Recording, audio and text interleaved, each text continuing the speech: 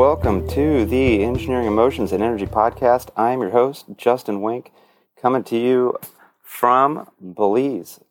So this is where this recording is happening right now, and got a good topic related to the travels I've had so far. We'll be talking about lessons learned from lost civilizations. And so if you do hear some noises, it's because I'm in I'm staying at a hostel. And my room is the treehouse room, so I'm about 4 stories up. There really aren't, there's the shapes of windows, but they're not closed. There's, nothing to keep the bugs out. Haven't had too many problems with the bugs while sleeping. But pretty much whatever's going on outside, you might be able to hear it. So there's birds, there's dogs, there's cars, there could be people. So I'm recording this early in the morning to hopefully ensure we don't have too much background noise, so forgive that, or just enjoy the soothing sounds if, you lose interest in what I'm talking about, even though it's going to be really fascinating, because what I want to talk about is a couple things that I've noticed. So one thing, if you're not sure where Belize is, it's in Central America. I'm in the inland area of San Ignacio, which is close to the Guatemalan border, and it is one of the areas where there's a lot of Mayan background, and so ancient Mayan temples. And so I've gotten to do a couple tours. One was to one of the large temples, Sanantinich. That starts with an X, so I always was like, are they saying St. Anthony's? And no, it's pretty close to pronounced Sanantinich.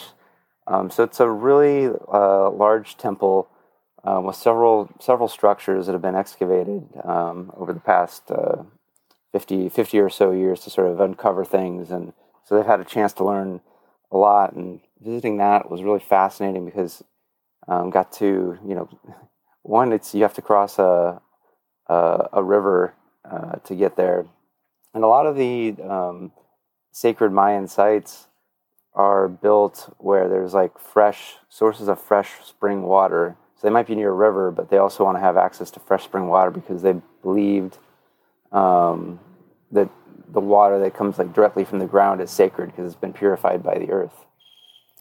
And so the other site that I had a chance to visit, it's commonly known as ATM. So if you just kind of like look up ATM Belize, you'll be able to find out what the full name is, because I'm not even going to try that one. And that site is interesting in a different way because it's actually a cave system. And so did the tour there, and you have to cross a river 3 times, and then to get into the cave, you literally have to swim into the cave, and you're going in and out of water, and you're crawling and ducking and to get back in the depths of the caves. They've mapped apparently about 3.3 miles of this cave system.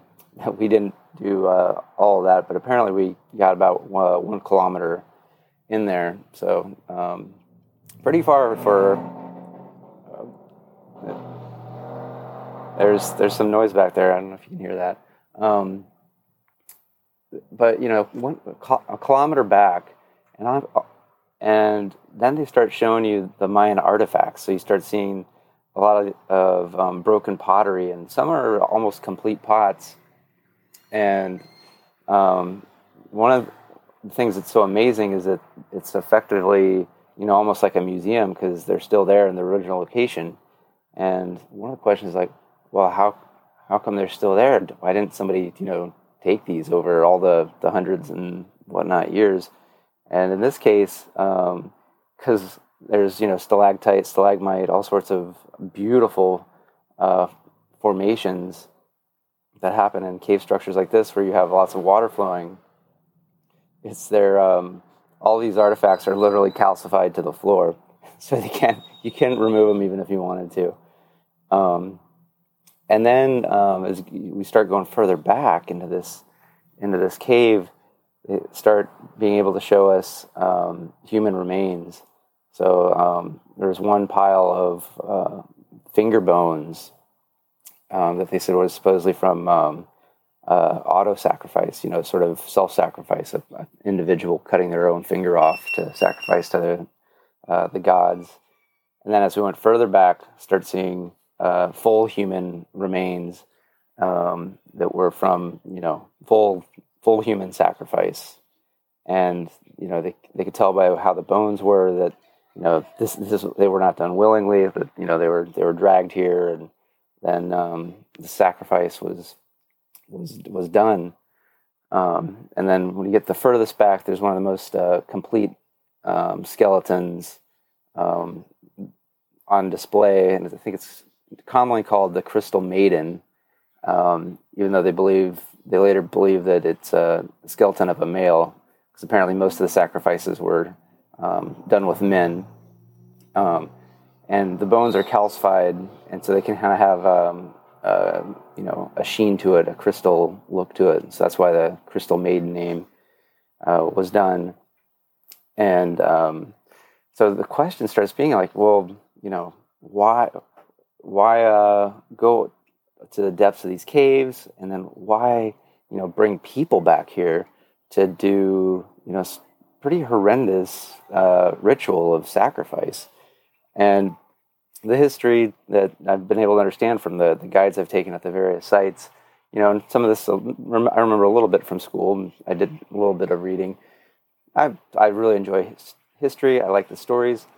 Dates and stuff, not exactly my thing. And so if you are a really big Mayan history buff, like, I'm probably gonna fuck up some dates and some facts here, but I believe my knowledge of the story is roughly, and that's where the lesson is going to be learned, is more from the story. And was it 932 AD or 815 AD that something happened? May or may not make a big difference. And if it does make a big difference, shoot me an email, podcast@justinwink.com. So what was going on? Because this is a lot of effort to bring somebody against their will, a kilometer up into a cave system, and then, do these rituals. And it was because they had desperate times. So, was told that, sort of when a lot of these sacrifices and things happen is around what's known as the classical period, which I believe is around 700 to 900 AD, which, we're talking about 1200-ish years ago. And then some of these giant temples that, where they've placed these structures in positions so that the sun or the moon might line up at special events, that some of those were begun possibly as early as 1000 or 1200 BC, maybe even earlier. So we're just talking amazing knowledge of astronomy, and then an ability to do precision building. And so there's definitely some amazing technologies in some areas. And then this enabled them to have what I was told, I can't remember the exact area, if it was just the area of Belize or it could have been a wider area, but a population of about 2 to 3 million people. And one of the areas where, they were able to do a lot of agriculture, but I'm pretty sure it was nowhere near as efficient as our modern agriculture today. So what does that mean? If you have that many people, they're going to need way, way, way, way more land devoted to agriculture to feed and sustain. And how did the ancient Maya do that agriculture on such a mass scale? And they have evidence that they did slash and burn agriculture. So that's where they would just completely devastate, lush, gorgeous jungle, so then they could plant crops. And eventually this started having an impact on the environment, where instead of it being, lush rainforest, because honestly, there hasn't been a day here that it hasn't rained. Some days it rains more than others, but there's always been at least some rain, right? So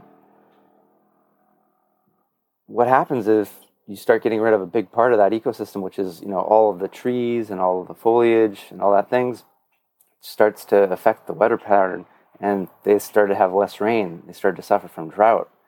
And there's drought, no food, but you still have the same number of people. They all want to eat. So what starts happening? They get more desperate. they start wanting, maybe they go slash some more land somewhere, and maybe they start getting into territory of, other villages, other leaders, things like that. And so they start turning to the religious leaders like, what's going on? Why are we not, favored by the gods anymore? And we see this sometimes, with our own leaders, right? Where maybe they don't even know, or maybe they do know, but they're embarrassed that they maybe fucked up and they did something that was damaging and was not a good idea. So they come up with like, well, let's do this. If we sacrifice somebody to the gods from the neighboring village, from the neighboring tribe, or whatever they called it, then that'll make the gods happy, and we'll get good rain, and we'll get this, and we see that didn't work, because effectively, the ancient Mayan civilization that created and utilized all of these temples and things effectively kind of disappeared, abandoned all of these large structures that were used for these large cities, sometime in the 900 AD-ish, well before Europeans ever came. So the Mayans didn't, large civilization, there wasn't much to conquer. It had already fallen and kind of been abandoned. And what I noticed about the story is that it was what are they focusing on? They were facing, destruction and death. And what was the answer to that with, some of these rituals and sacrifice? It was focused on destruction and death. So what did they get more of? Destruction and death. Because more of the same results in more of the same. So I really find it a very beautiful, well, maybe it's not so beautiful, but beautiful in the way of cautionary tale of some ways seeing, being careful of what to focus on. And if you just start having a limited viewpoint of what are your options, the options might not be very good. Instead of, thinking like, well, let's just do more of the same, get up to a higher level and try to, is there a different way to play the game? So it makes me kind of think of, some of our eccentric billionaires that are, trying to get into space that, there's a lot of ego too, but in another way, they're looking at a bigger picture. They're like, well, resources on Earth, that's limited. So at some point, it's going to get limited or appear limited, and people are going to fight. So what if we go to a much higher level and start looking outside of the planet Earth for, places to live, resources, things like that? So if we don't just focus on the problem, if we focus at a higher level and see what the other options are, then something different can possibly happen. We don't know where that's going to go with the space exploration. But we do know, at least the evidence to me is if we just focus on, hey, I think I'm missing out on something, let me get it from somebody else. If I feel like I've been taken from, and I go and take, eventually, if it's just taking, no giving, we all lose out. So to me, the lesson is whenever I feel like I'm losing something, where can I feel like I can give something? Where can I place my attention on what there is, gratitude? Can I let go of other people that have wronged me? So, yeah. And then also I've been having a great chance to travel around with a local guide who's just been really amazing. And so I've gotten a chance to, go into, the jungle here, and he was able to point out, like in about half an hour, in a small area of, oh, this is a plant that you can eat if you're hungry. Here's another one. It kind of tastes like steak. And then, oh, here's a plant that the sap is poisonous, but wherever you find this tree, you'll find this other tree called the tourist tree that has the antidote. So from that tree, you just, cut a little off that and rub that, and that'll heal. That there basically is always, the poison and the antidote, the good and the bad, is always available. And it's really just knowing what to look for so that you can really survive off of, everything that's available here. That, that was available to the ancient Maya as well. And a lot of those traditions are still being kept alive, although it's been less and less as I've gotten a chance to talk to the local people here. Just like in America, more people they want to be on their phone. They just want to watch some movies. They don't.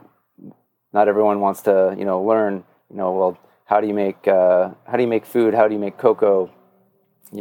Using a grinding stone, things like that, because it takes work and takes effort. Whereas like, just go order it off of Amazon effectively. Even though I'm not sure they have Amazon here. I did see a lot of Amazon boxes, but I don't know if they have Amazon here. And so I think what I'd like to, end with is, so we've got some great lessons from history, and I think what's good about history is it gives us an options to maybe play out some things before we have to play them out in our own life, in our own society. Because one of the ancient principles I always kind of like from Hermeticism is as above, so below. So often what applies to a society at large, you can also look at that at the individual level. And so, perhaps you're like, well, hey, what am I going to do? Like, I can't fix all the world's problems. That's right. You can only fix your own problems. As you fix your own problems, perhaps that impacts those around you, and then those people impact those around them. And so really what you do at an individual level does have a big impact. So just, it's a matter of time, but focus on what you can focus on and put that focus on someplace beneficial and helpful, and focus on the giving. And you can also just give to yourself. That's totally good too. So I got to get packed up. I leave today from Belize, and I head off to Costa Rica. So take care, and if you got any questions, email me, podcast@justinwink.com, and find me on social media, Justin Wink PhD on Instagram and Facebook, and also just look for Justin Wink on LinkedIn. So again, if you got any questions, hit me up, and good day.